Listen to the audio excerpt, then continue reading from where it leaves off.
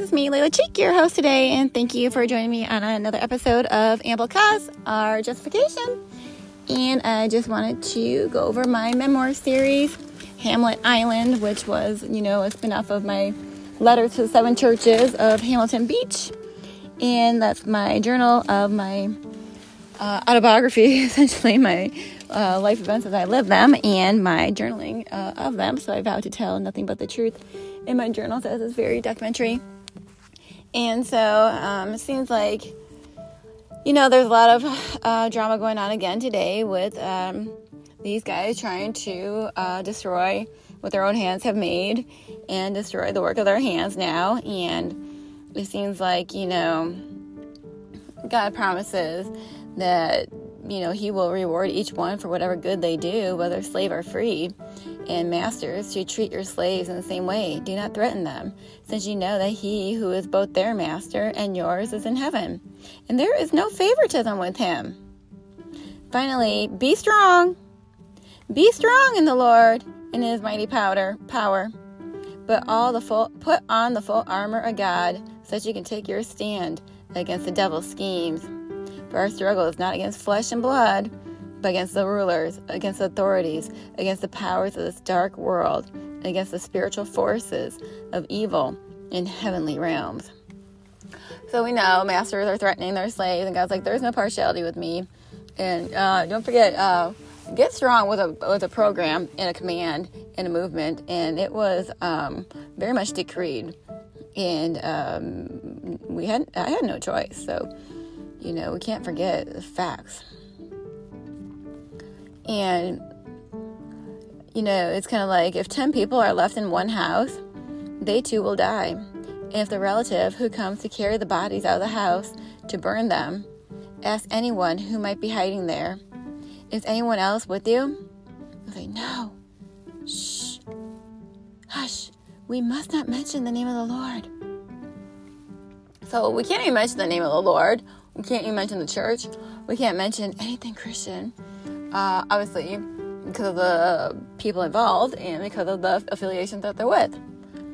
So when your bodies are burnt and carried out by some relative and to dispose of your dead bodies after he kills your whole household, don't tell them it's in the name of Jesus.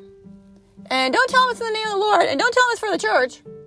And don't tell them you're the first martyrdom in the Western Evangelical Church for this preacher that he's backing that had sexual allegations he doesn't want to confront.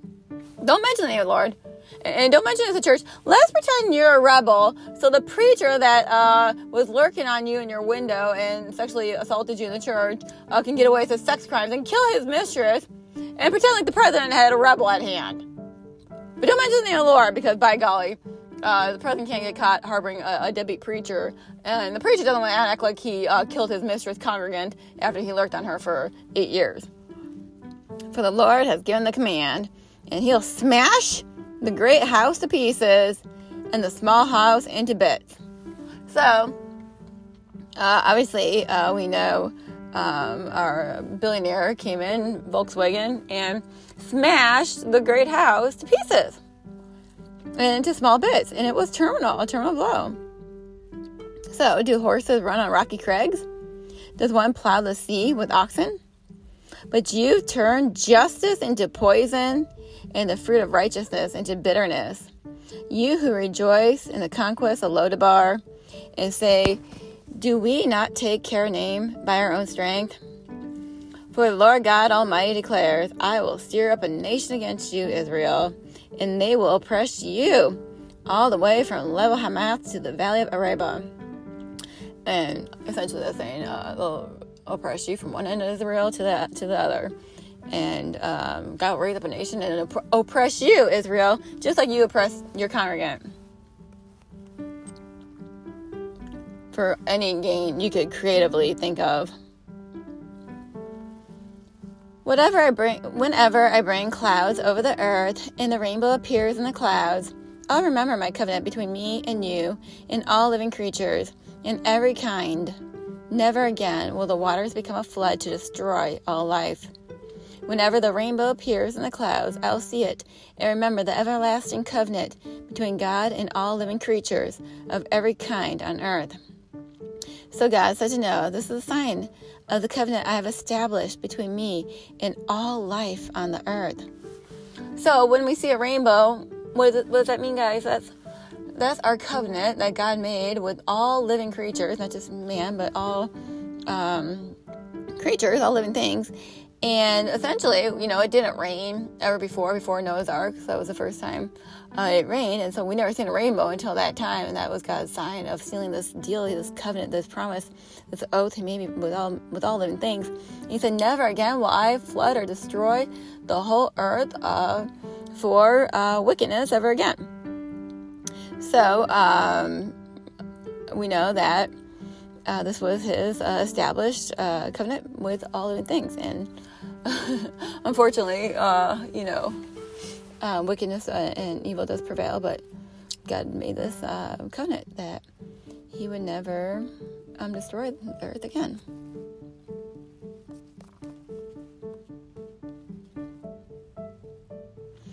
Well, Habakkuk 3:16.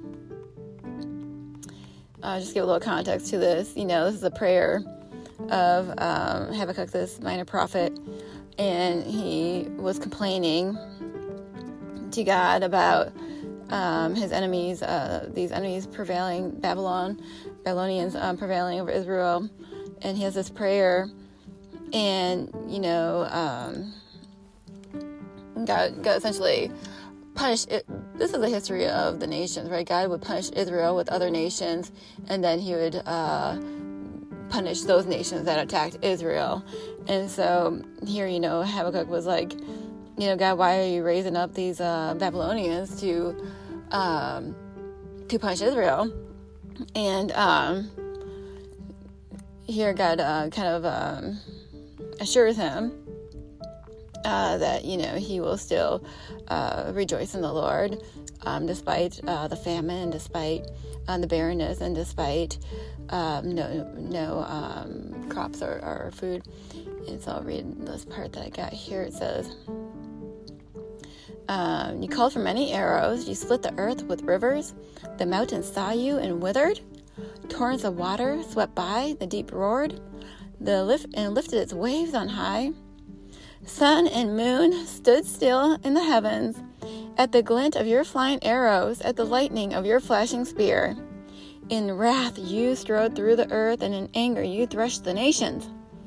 You came out to deliver your people, to save your anointed one. You crushed the leader of the land of wickedness. You stripped him from head to foot. With his own spear you pierced his head, when his warriors stormed out to scatter us, gloating as though about to devour the wretched who were in hiding. You trampled the sea with your horses, churning the great waters.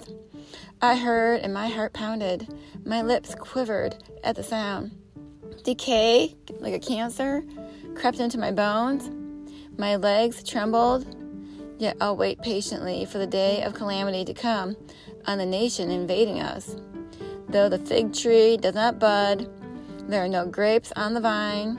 Though the olive crop fails, and the fields produce no food, though there are no sheep in the pen, no cattle in the stalls, yet I will rejoice in the Lord. I'll be joyful in God my Savior. The sovereign Lord is my strength. He makes my feet like the feet of a deer, and he enables me to tread on the heights. For the director of music on my string instrument. So he still rejoices in God, even though his Savior, and though these nations have come in and trampled him, and decay crept into his bone. The mountains saw it, withered. The sea was split in half. Chariot riders and horses came through. The warriors came to devour anything they could get their hands on, gloating as if to devour the poor, the wretched, in secret and in hiding. And so, no food was left in the stalls, no fields produced no food, and there was no sheep in the pen, no cattle in the stalls, so the olive crop failed, and we just see this famine and barrenness, and yet we rejoice still in God, because we know he will turn around and, rectify the enemy. So I wish I know your D's, that you're neither hot, you're not hot anymore. Get strong happen. and you're not cold. So because you're lukewarm, neither hot or cold, I'm going to spit you out of my mouth. You say I'm rich, I acquired wealth, and I don't need anything. You got everything you could. So you administered Get Strong. You took away my hotness, my attractive figure. You burnt down and rearranged and added 30 pounds to it and unhinged every joint you could. Now that you're not hot or cold, you spit me out of your mouth. You say I'm rich. I got all the wealth I can. Great investments from Get Strong happened. Wealth was created. Acquired wealth and do not need a thing. But you do not realize that you're wretched, pitiful, poor, blind, and naked. I counsel you to buy from me gold refined in the fire. But now he wants you to go into counseling so you can buy from him gold refined in the fire, your own money back. So you can become rich with white clothes to wear. So he has a race problem. And he wants you to go to counseling so his race and bigotry problem can be remedied. And you can pay him some more, and he can get rich some more hustling you as you go to counsel because he's a bigot. So you can wear white clothes, and you can cover your shameful nakedness that he exposes and that he watches in your house and that he hands your privacy out to, and self to put on your eyes so you can see. And he hacks your eyes even. And, I don't know if you've seen some of these, Cardi B videos and some of these videos that the movie stars or the singers have done, but they have red eyes in them, alluding to your AI eyes that you hand out to even, rock stars and rappers to just come violate someone's eyes and mind and house and privacy. These are government tools, y'all.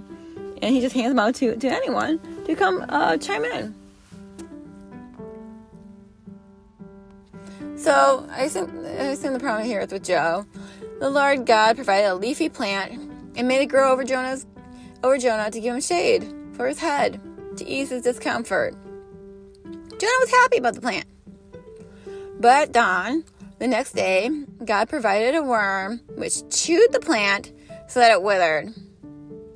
And when the sun rose, God provided a scourging east wind, and the sun blazed on Jonah's head. And he grew faint, he grew weak. The sun was beating too hard on his head, and he was getting weak. Couldn't handle the heat in the kitchen. He wanted to die. He said, it'd be better for me to die than to live. And God said to Jonah, is it right for you to be angry about the plant? As you just broke into their house and started watching it, is it right for you to be angry about this plant? And he said, it is. I'm so angry, I wish I were dead. But the Lord said, you have been concerned about this plant. Though you did not tend it or make it grow, it sprang up overnight and died overnight. Should I not have concern for that great city of Nineveh, in which there are more than 120,000 people who cannot tell their right hand from their left? And also many animals?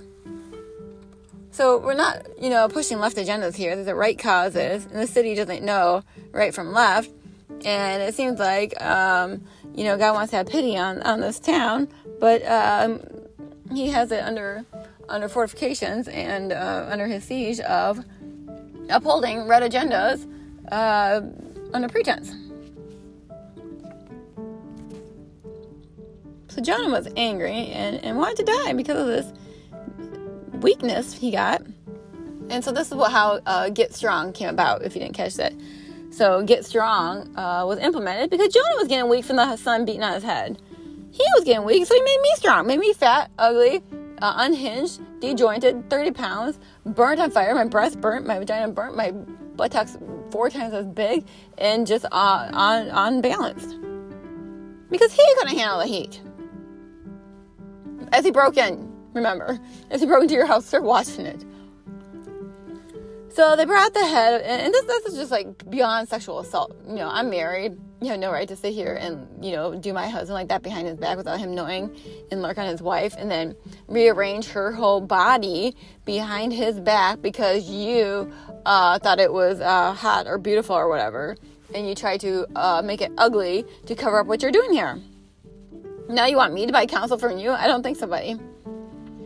They brought the head of Ishbosheth to David at Hebron and said to the king, here's the head of Ishbosheth, the son of Saul, your enemy, who tried to kill you.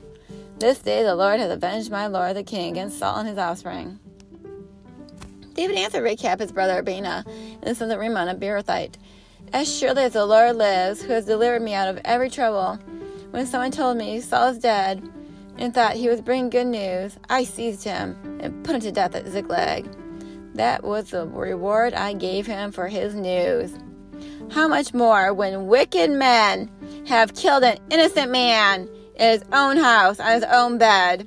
Should I not demand his blood from you and from your hand and rid you of the earth?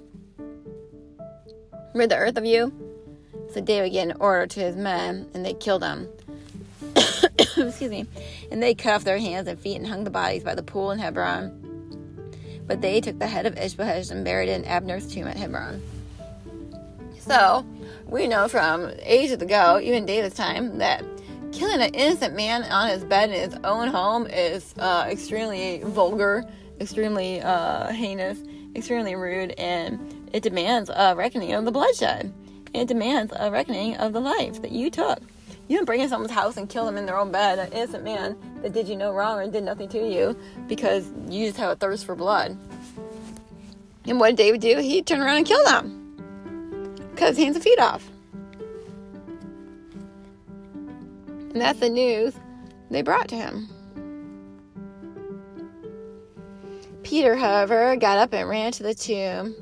Bending over, he saw the strips of linen laying by themselves, and he went away, wondering to himself what had happened. Now, the same day, 2 of them were going to the village called Emmaus, and about 7 miles from Jerusalem, they were talking to each other about everything that had happened. And they talked and discussed these things with each other, and Jesus himself came up and walked along them. But they were kept from recognizing him.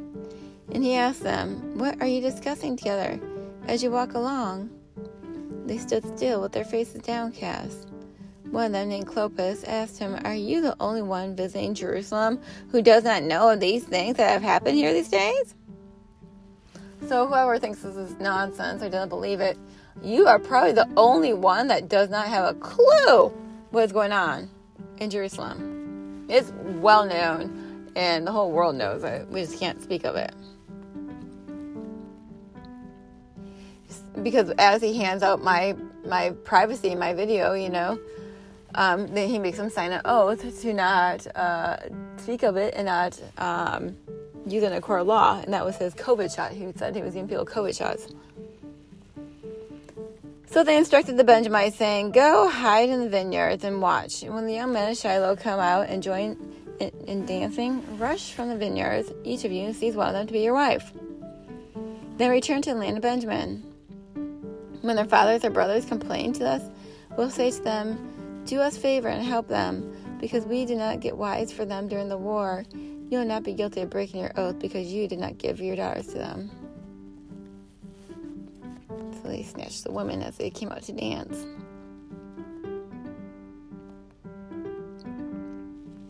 So help the weak, be patient with everyone, make sure that nobody pays back wrong for wrong, but always strive to do what is good for each other and everyone else. Rejoice always, pray continually, give thanks in all circumstances, for this is God's will for you in Christ Jesus.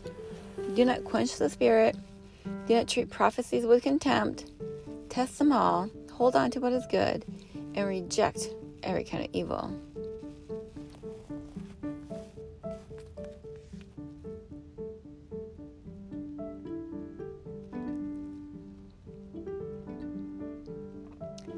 Well, we know Nebuchadnezzar was quite the king, and he put to death those he wanted to put to death. He spared those who he wanted to spare. He humbled those who he wanted to humble, and his heart became arrogant and hardened with pride. He was deposed from his royal throne and stripped of his glory. He was driven away from the people and given the mind of an animal. He lived with his wild donkeys and ate grass like the ox. All his body was drenched with the dew of heaven until he acknowledged that the Most High God is sovereign over all kingdoms of the earth and sets them over anyone who wishes. But you, Belshazzar, his son, have not humbled yourself, though you knew all this.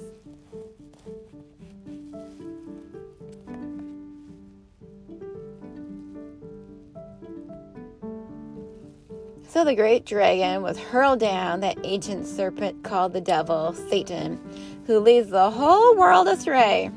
He was hurled to the earth, and his angels with him. And I heard a voice in heaven say, now has come the salvation and the power and the kingdom of our God, and the authority of his Messiah. For the accuser of our brothers and sisters, who accuses them before our God day and night, has been hurled down. Then they triumphed over him by the blood of the Lamb and by the word of their testimony. They did not love their lives so much as to shrink from death. Therefore, rejoice, you heavens, and you who dwell in them. But woe to the earth and the sea, because the devil has gone down to you. He will be filled with fury, because he knows that his time is short. Well, thank you guys for joining me. We'll stop right there for now. Let's do a quick one. And hopefully that clarifies a little bit of the chaos and the lies that this ancient serpent, this devil, this deceiver has been smearing around here, and the trickery he's been using. And obviously, it seems like these guys have been trying to entrap me for a long, long time in the privacy of my home that they capital breached upon and just intruded upon my privacy, set up shop in here, did whatever they wanted, get strong, was a command he gave for years and years and years as he made this house project. And now he wants me to buy counsel from him to enrich him some more, which is not going to happen. This man is not going to oppress me in my home anymore. He's not going to dictate my life. So sorry, that's not an option. You can leave anytime and not worry about me, just like any other normal citizen. Well, guys, pray for me. Pray that we're delivered from wicked and evil men. Pray that the word of the Lord prevails. And I hope to see you soon. Bye.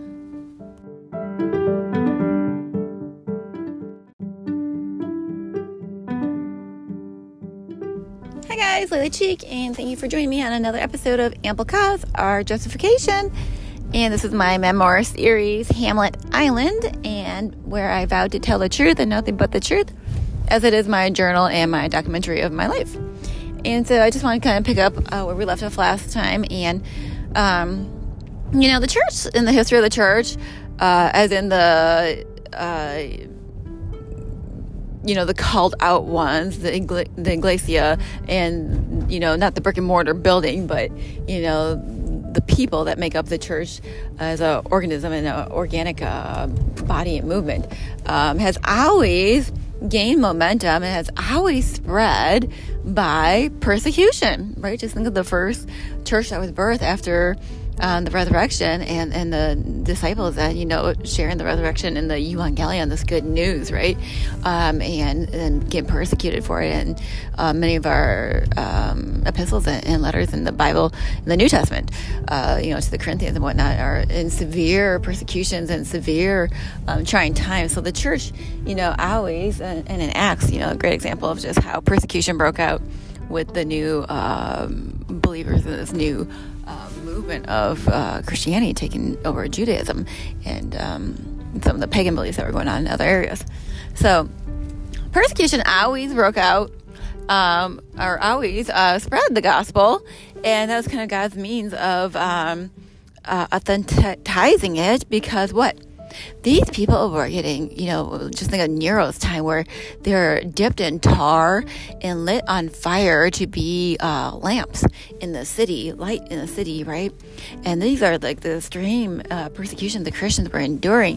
And their story, right, became believable because how did God choose to spread the good news, the Evangelion, this, hey, Christ was dead and he resurrected.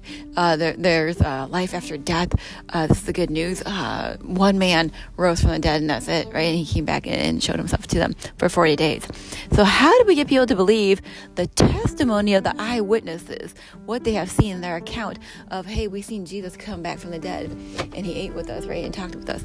How do you believe the story? And one of the greatest things that helped authenticate it was that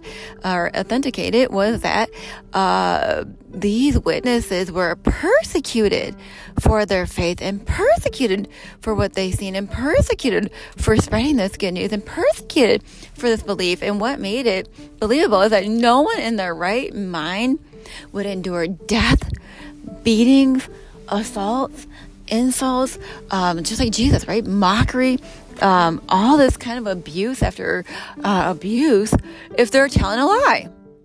No one in their right mind would stand up for a lie to that extreme level of abuse and persecution.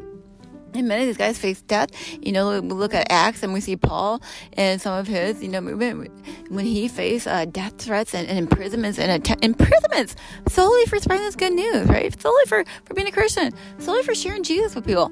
When he faced these, what did he do? He fled to another town, right? He had to flee to another town, And every town he fled to, he shared the gospel, and that's how the gospel spread from town to town to town.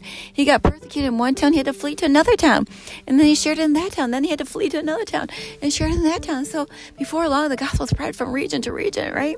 And God promises, hey, you won't get through all the towns in Israel before the Lord returns. So that's how, and the command was what? First, preach it to Jerusalem, and then Judea, and then Samaria, the halfies, the half-breeds, and then the rest of the world.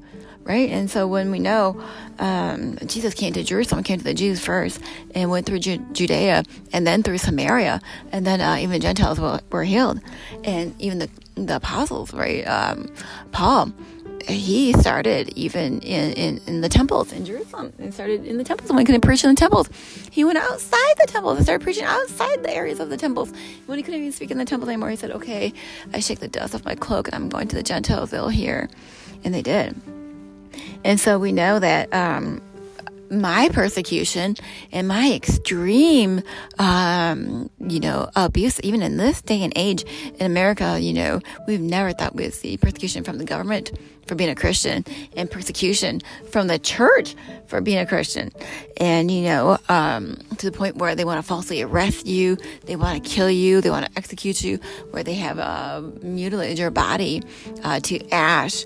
And this kind of persecution, if you were telling a story or a lie, you would not sit there and back your lie up to this degrading of your body and this abuse of your whole family, right? Who in the right mind would do that?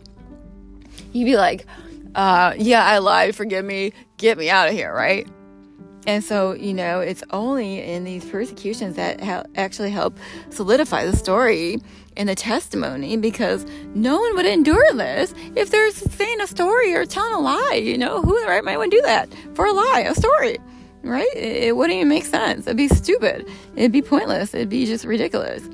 And so we know my story is factual, historic events and factual things that I'm actually living, because I would not endure this kind of brutality, false imprisonments, execution, just burnt my whole body to hell and left me half dead. And now my kids and my husband, if, I'm being a sex slave trade for these people in an investment project and an infrastructure investment project, and you name it.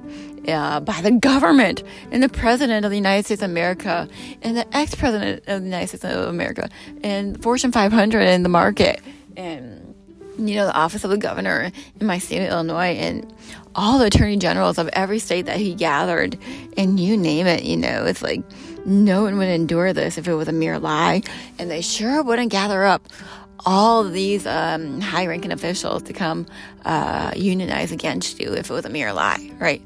And we know no one has these kind of high-ranking officials at their table if they're a mere druggie, a crackhead, a drunk, some, loose prostitute, right?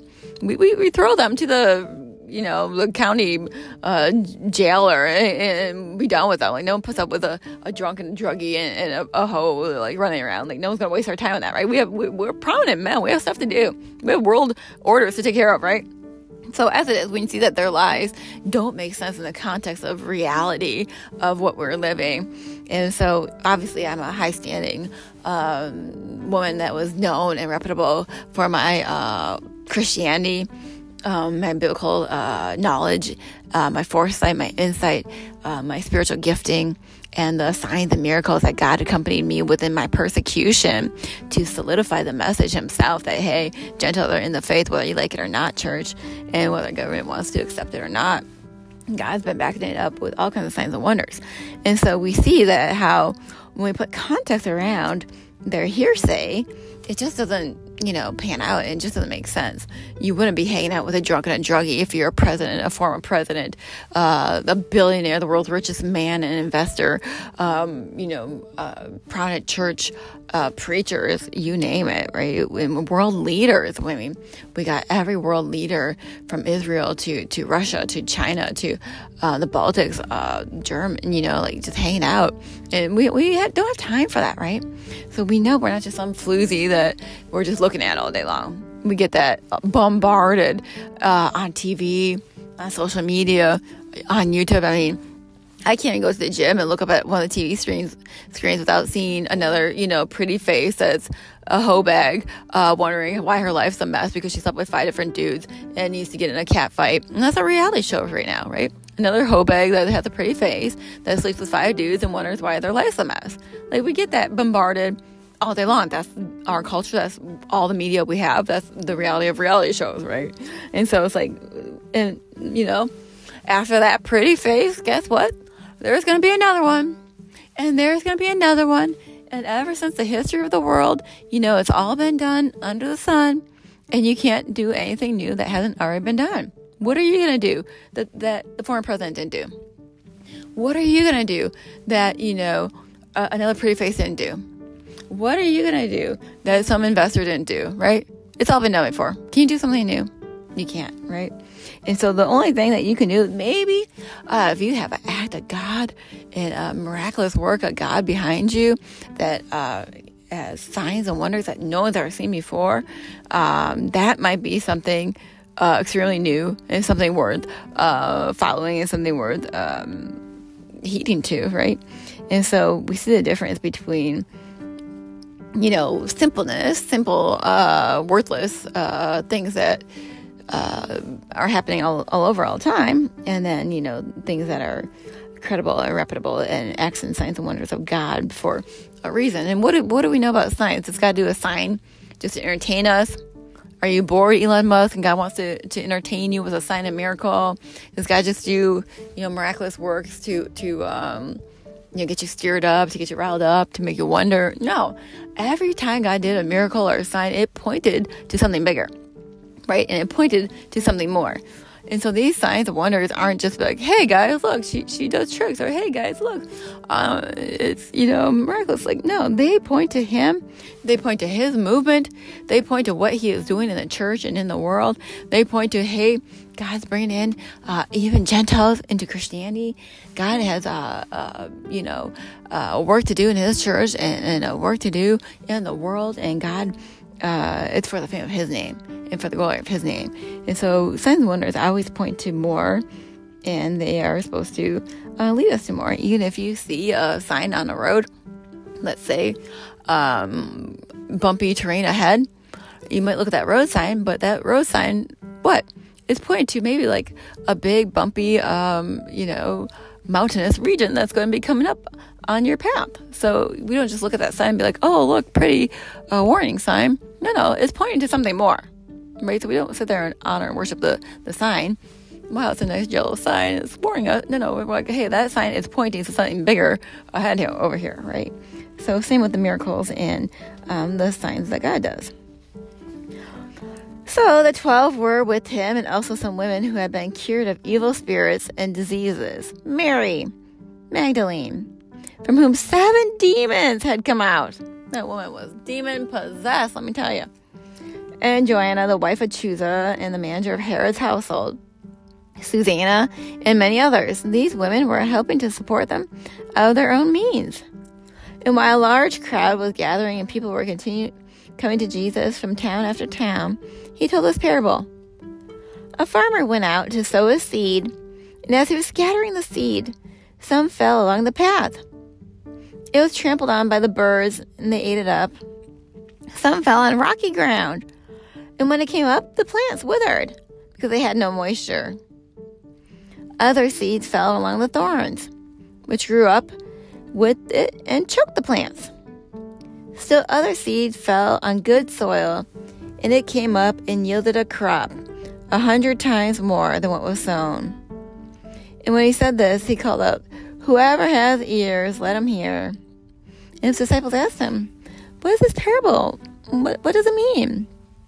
And he said, "The parable of the secrets of the kingdom of God has been given, or the knowledge of the secrets of the kingdom of God has been given to you, but to others I speak in parables, so that though seeing they may not see, though hearing they may not understand."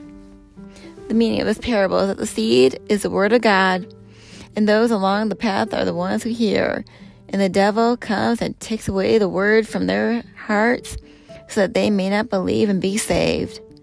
Those on the rocky ground are the ones who receive the word with joy, but when they hear it, they have no root. They believe for a while, but at the same time, during testing, they fall away. The seed that fell along the thorns stands for those who hear, but as they go on their way, they're choked by life's worries, by riches, by pleasures, and they don't mature. But the seed on good soil stands for those with a noble and good heart, who hear the word, retain it, and by persevering, produce a crop. So, I have a mind as well as you. I'm not inferior to you. Who does not know all these things? I have become a laughing stock to my friend, though I called on God and he answered, a mere laughing stock, though righteous and blameless. He literally shattered my vagina and was laughing about it the next day when he gave me a terminal blow as he's handing out investments in it. And those who are at ease have contempt for misfortune, as the fate of those whose feet are slipping. The tents of the marauders are undisturbed, and those who provoke God secure. Those God has in his hand. But ask in the animals, and they will teach you. Are the birds in the sky, and they'll tell you. Or speak to the earth, and it'll teach you. Let your fish in the sea inform you. Which of all these does not know that the hand of the Lord has done this? In his hand is the life of every creature and the breath of all mankind. Does not the ear test words as the tongue tastes food? Is not wisdom found among the aged? Does not long life bring understanding? To God belongs wisdom and power, counsel and understanding are his. What he tears down cannot be rebuilt, and those he imprisons cannot be released. If he holds back the waters, there is drought. If he lets them loose, they devastate the land. To him belongs strength and insight. Both deceived and deceiver are his. He leads rulers away stripped. He makes fools of judges. He takes off the shackles that puts them on kings. He ties a loincloth around their waist and leads priests away stripped. He overthrows officials long established, and he silences the lips of trusted advisors. He takes away the discernment of the elders. He pours contempt on nobles and disarms the mighty. He reveals the deep things of darkness and brings utter darkness into light. He makes nations great and destroys them. He enlarges nations and disperses them. He deprives the leaders of the earth of their reason, makes them wander in trackless waste. They grope in darkness with no light, and it makes them stagger like drunkards. So, Ahab went home sullen and angry because Naboth the Jezreelite had said, I will not give you the inheritance of my ancestors. He lay on his bed sulking and refused to eat. And when his wife Jezebel came in and asked him, Why are you sullen? Why won't you eat? He answered, Because I said to Naboth the Jezreelite, Sell me your vineyard, or if you prefer, I'll give you another vineyard in its place. But he said, I will not give you my vineyard. Jezebel, his wife, said, Is this how you act as king over Israel? Get up and eat. Cheer up. I'll get you your vineyard of Naboth the Jezreelite. So she is he in this case. Don't get the she mixed up. So she wrote letters in Ahab's name, placed a seal on them, and sent them to the elders and the nobles who live in Naboth's city with him. And in those letters she wrote, proclaim a day of fasting and seat Naboth in a prominent place among the people. But seat 2 scoundrels opposite of him and have them bring charges that has him curse both God and the king. Then take him out and stone him to death. This is, Trump's letters that he wrote. So the elders then, the nobles who lived in Naboth's city, did as Jezebel directed in the letters that she written to them. They proclaimed the day of fasting and seated Naboth in the prominent place among the people. 2 scoundrels came and sat opposite him and brought charges against Naboth before the people, saying, Naboth hath cursed both God and the king. So they took him outside the city and stoned him to death. Then they sent word to Jezebel, Naboth has been stoned to death. And as soon as Jezebel heard that Naboth had been stoned to death, she said to Ahab, Get up, take possession of his vineyard of Naboth the Jezreelite that he refused to sell you. He is no longer alive, but dead. And when Ahab heard this, Naboth was dead. He got up and went down and took possession of Naboth's vineyard. Then the word of the Lord came to Elijah the Tishbite, Go down, meet Ahab, king of Israel, who rules in Samaria. He is now in Naboth's vineyard, where he has gone to take possession of it. Say to him, This is what the Lord says, Have you not murdered a man to seize his property? Then say to him, This is what the Lord says, In the place where dogs licked up Naboth's blood, dogs will lick up your blood. Yes, yours. Ahab said to Elijah, So you have found me, my enemy. I have found you, he answered, because you have sold yourself to do evil in the eyes of the Lord. I'm going to bring disaster on you, and I'll wipe you out and your descendants, and cut off Ahab, every last male of Israel, slave or free. I'll make your house like the house of Jeroboam of Nebat, and that of Baasha, the son of Ahijah, because you have aroused my anger and have caused Israel to sin. And also concerning Jezebel, the Lord says, Dogs will devour Jezebel by the wall of Jezreel. So we see how this guy has sent letters in his own name and told him to go kill the husband, and then you can get his property in his vineyard. Are you a king of Israel? You're going to you want something, you're not going to go get it? Kill the husband and take it. So he sent letters in someone else's name and put the seal on them and said, Hey, take this guy to court and put 2 scoundrels opposite of him and make up false testimony against him, say that he cursed God and the king, and then stone him to death, and then take his land. So that's what they did, and they killed him on his own bed and took his property and seized it. And God told him, dogs are going to lick up your blood just like they did his. So God will arouse his anger against you, buddy. So the whole assembly became quiet as they listened to Barnabas and Paul telling about the signs and wonders God had done among the Gentiles through them. And when they finished, James spoke up. Brothers, he said, Listen to me. Simon has described to us how God first intervened to choose a people for his name from the Gentiles. The words of the prophets are in agreement with this, as it is written. After this, I'll return and rebuild the fallen tents of David. Its ruins I will rebuild, and I'll restore it, that the rest of mankind may seek the Lord, even all the Gentiles who bear my name, says the Lord, who does these things known from long ago. It is my judgment, therefore, that we should not make it difficult for Gentiles who are turned to God. Instead, we should write to them, telling them to abstain from food polluted by idols, from sexual immorality, and from meat strangled by animals, and from blood. For the law of Moses has been preached in every city from the earliest of times, and it is read in the synagogues on every Sabbath. So there's a council in Jerusalem in Acts 15 that was known, the council at Jerusalem. And it was actually over this big issue of, can Gentiles be in the church, or do they need to convert to Judaism first and then become a Christian? And they all were wanting them to get circumcised. They need to be a Jew first and keep Jewish custom and learn Jewish order and then become a Christian. And it was a big, big debate. And they finally said, no. Guys, Scripture attests to this, and it's an agreement on this. God said he would intervene for his own name's sake, and he was going to call Gentiles to himself. And that the prophets agree with this, that he will rebuild and restore it, and the rest of mankind may seek the Lord, even all the Gentiles who bear my name. And so he said, why are we placing the message of the gospel? I believe God knows the heart, and showed that he accepted them by giving them the Holy Spirit to them just as he did to us. He did not discriminate between us and them, for he purified their heart by faith. Now then, why do you try to test God by putting on the necks of the Gentiles a yoke that neither we nor our ancestors have been able to bear?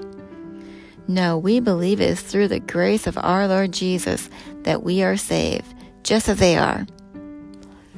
And so when they seen the signs that God did through the Gentiles and how they came to believe, they concluded this council with this writing that Gentiles can come in the faith. They don't have to convert to Judaism.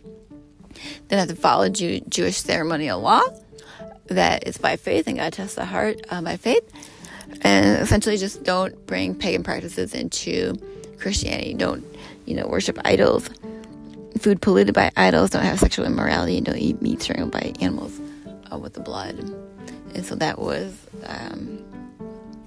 the judgment. So, as Israel was ashamed when they trusted in Bethel, how can you say we are warriors, men, villains in battle?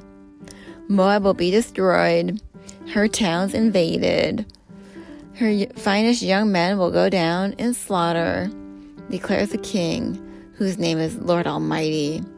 The fall of Moab is at hand, her calamity is coming quickly. Mourn for her, all who live around her, all who know her fame. How broken is the mighty scepter, how broken the glorious staff. Come down from your glory and sit on the parched ground, Andy, the inhabitants of Dibon. For the one who destroys Moab will come against you and ruin and fortified cities. Stand by the road and watch, you who live in Aroer. Ask the men of fleeing and the women escaping. Ask them what had happened. Moab's disgraced, she's shattered. Wail without crying. Announce by Arnon that Moab's destroyed. Judgment has come to the plateau, to Holon and Jaza, Mephath, Dibon, Nebo, Beth Diblathaim, the Kirathaim, Beth Gamel, and Beth Meon, the Kiriath and Bozrah, all the towns of Moab, far and near.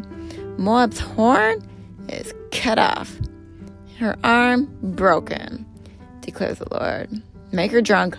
She's defied the Lord. Let Moab wallow in her vomit. Let her be an object of ridicule. Was not Israel the object of your ridicule? Was she cut among thieves, and you shake your head in scorn whenever you speak of her? Abandon your towns and dwell among the rocks, you who live in Moab. Be like a dove that makes its nest at the mouth of the cave. We have heard of Moab's pride and her arrogance, her insolence and her pride, or her conceit, the haughtiness of her heart. I know her insolence, but it is futile, declares the Lord. Her boast accomplished nothing.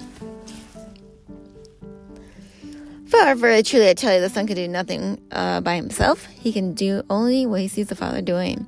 Because whatever the Father does, the Son also does. The Father loves the Son and shows him all he does. Yes, he will show him even greater works than these, so that you will be amazed. For just as the Father raises the dead and gives them life, even so the Son gives life to whom he pleases to give it. Moreover, the Father judges no one, but entrusted all judgment to the Son, that all may honor the Son just as they honor the Father. Whoever does not honor the Son does not honor the Father who sent him. Very truly I tell you, whoever hears my words and believes me, believes him who sent me, has entered eternal life and will not be judged, but crossed over from death to life. Very truly I tell you, a time is coming, and has now had come, when the dead will hear the voice of the Son of God, and those who hear will live. For as the Father has life in himself, so he has granted the Son also to have life in himself. And he has given him authority to judge, because he is the Son of Man.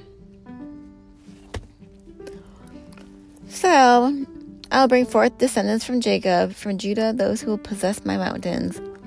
My chosen people will inherit them. They'll be my servants. There will my servants live. Sharon will become a pasture for her flocks.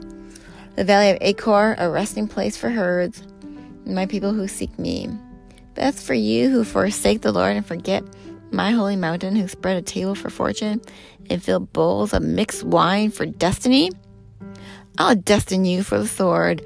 Call you for will fall in slaughter. I called you, but you did not answer. I spoke to you, but you did not listen. I spoke, but you did not listen. You did evil in my sight and chose what displeases me. My servants will eat, but you will go hungry. My servants will drink, but you will go thirsty. My servants will rejoice, but you will be put to shame. My servants will sing out of the joy of their hearts, but you will cry out from the anguish of heart, and wail in brokenness of spirit, and leave your name for my chosen ones to use as a curse. So, this is your true and proper worship. Do not conform to the pattern of this world, but be transformed by the renewing of your mind. Then you'll be able to test and approve what's God's will, His good and pleasing perfect will. For by the grace given me, I say this to every one of you. Do not think of yourselves more highly than you ought to, but rather think of yourselves with sober judgment, in accordance with the faith that God has distributed to each one of you. For just as each one of us has a body with many members, and these members do not all have the same function, so in Christ we, though many, form one body, and each member belongs to all the others. We have different gifts according to the grace given to each of us. And if your gift is to prophesy, then you prophesy in accordance with your faith. If serving, then serve. If teaching, then teach. If it's to encourage, then give encouragement. If it's giving, give generously. If it's to lead, do it diligently. If it's to show mercy, do it cheerfully. Love must be sincere. Hate what is evil, cling to what is good, and be devoted to one another in love. Honor one another above yourselves. Never be lacking in zeal, but keep your spiritual fervor. Serve the Lord. Be joyful in hope, and be patient in affliction, faithful in prayer. Share with the Lord's people who are in need, and practice hospitality. Bless those who persecute you. Bless and do not curse. Rejoice with those that rejoice, and mourn with those that mourn. So, Judah, you have many gods, as you have towns, and the altars you have set up to burn incense to that shameful god Baal are as many as the streets in Jerusalem. Do not pray for those people. So essentially, Judah, you gathered towns and streets to hoe out your commodity here, which is me, and you sat up a shameful god Baal and ran my name with your setups here to burn incense to in the streets of Jerusalem. And God says, don't pray for these people. Don't offer any plea or petition for them, because I will not listen when they call to me in a time of their distress. What is my beloved doing in the temple, as she with many other works out of her evil schemes? Can consecrated meat avert your punishment? When you engage in your wickedness, then you rejoice. The Lord called you a thriving olive tree with fruit, beautiful in form, but with the roar of a mighty storm, He'll set fire to it, and its branches will be broken. The Lord Almighty, who planted you, has decreed disaster for you, because the people of both Israel and Judah have done nothing but evil to arouse my anger by burning incense to Baal. So you arouse yourself and all your onlookers every night while you light me on fire, light my breast on fire, and light my private parts on fire, arousing yourself in your horny sexual flagrant disgust with another man's wife in our home, in our bed, invading our property. Explain yourself, O priest. That is disgusting and defiling.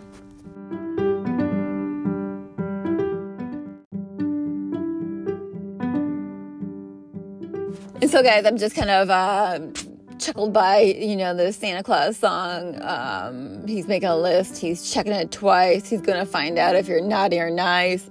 Santa Claus is coming to town. He knows when you're sleeping. He knows when you're awake. He's going to find out if you're bad or good. So be good, for goodness sakes. And that, and I do a dance workout, and that dance song came on to Elon, because God kind of speaks through my songs sometimes and reveals the hearts of people. And that is so Elon Musk, as this man literally is, an adulterer, a murderer, murdered my husband, murdered me, violates children, hustles women, steals from another man anything he has, been married 5 times, has 11 kids, no family structure, no sense of family structure, no sense of righteousness, no moral compass whatsoever, an atheist, and a gothic demon worshiper, if you know anything about his baby mama, right? who like literally cuts herself and sets herself on fire and worships demons. She had a picture of like goat hoofs and demon horns on. That's how she walks around. It's almost insane to imagine someone walks around like that. But this is his baby mama, and one of 11 anyways. And so, no plumb line, no standard of righteousness, no, righteousness of Christ. This man's coming in here to, quote unquote, fight the Christian's battle. And guess what, guys? He goes through my heart at night and tells me if I've been bad or good. And y'all get this. He does it, not because he has a standard of righteousness or a plumb line. He does it for goodness sakes. Just like Santa Claus. He's going to find out if you've been bad or good. So be good for goodness sakes.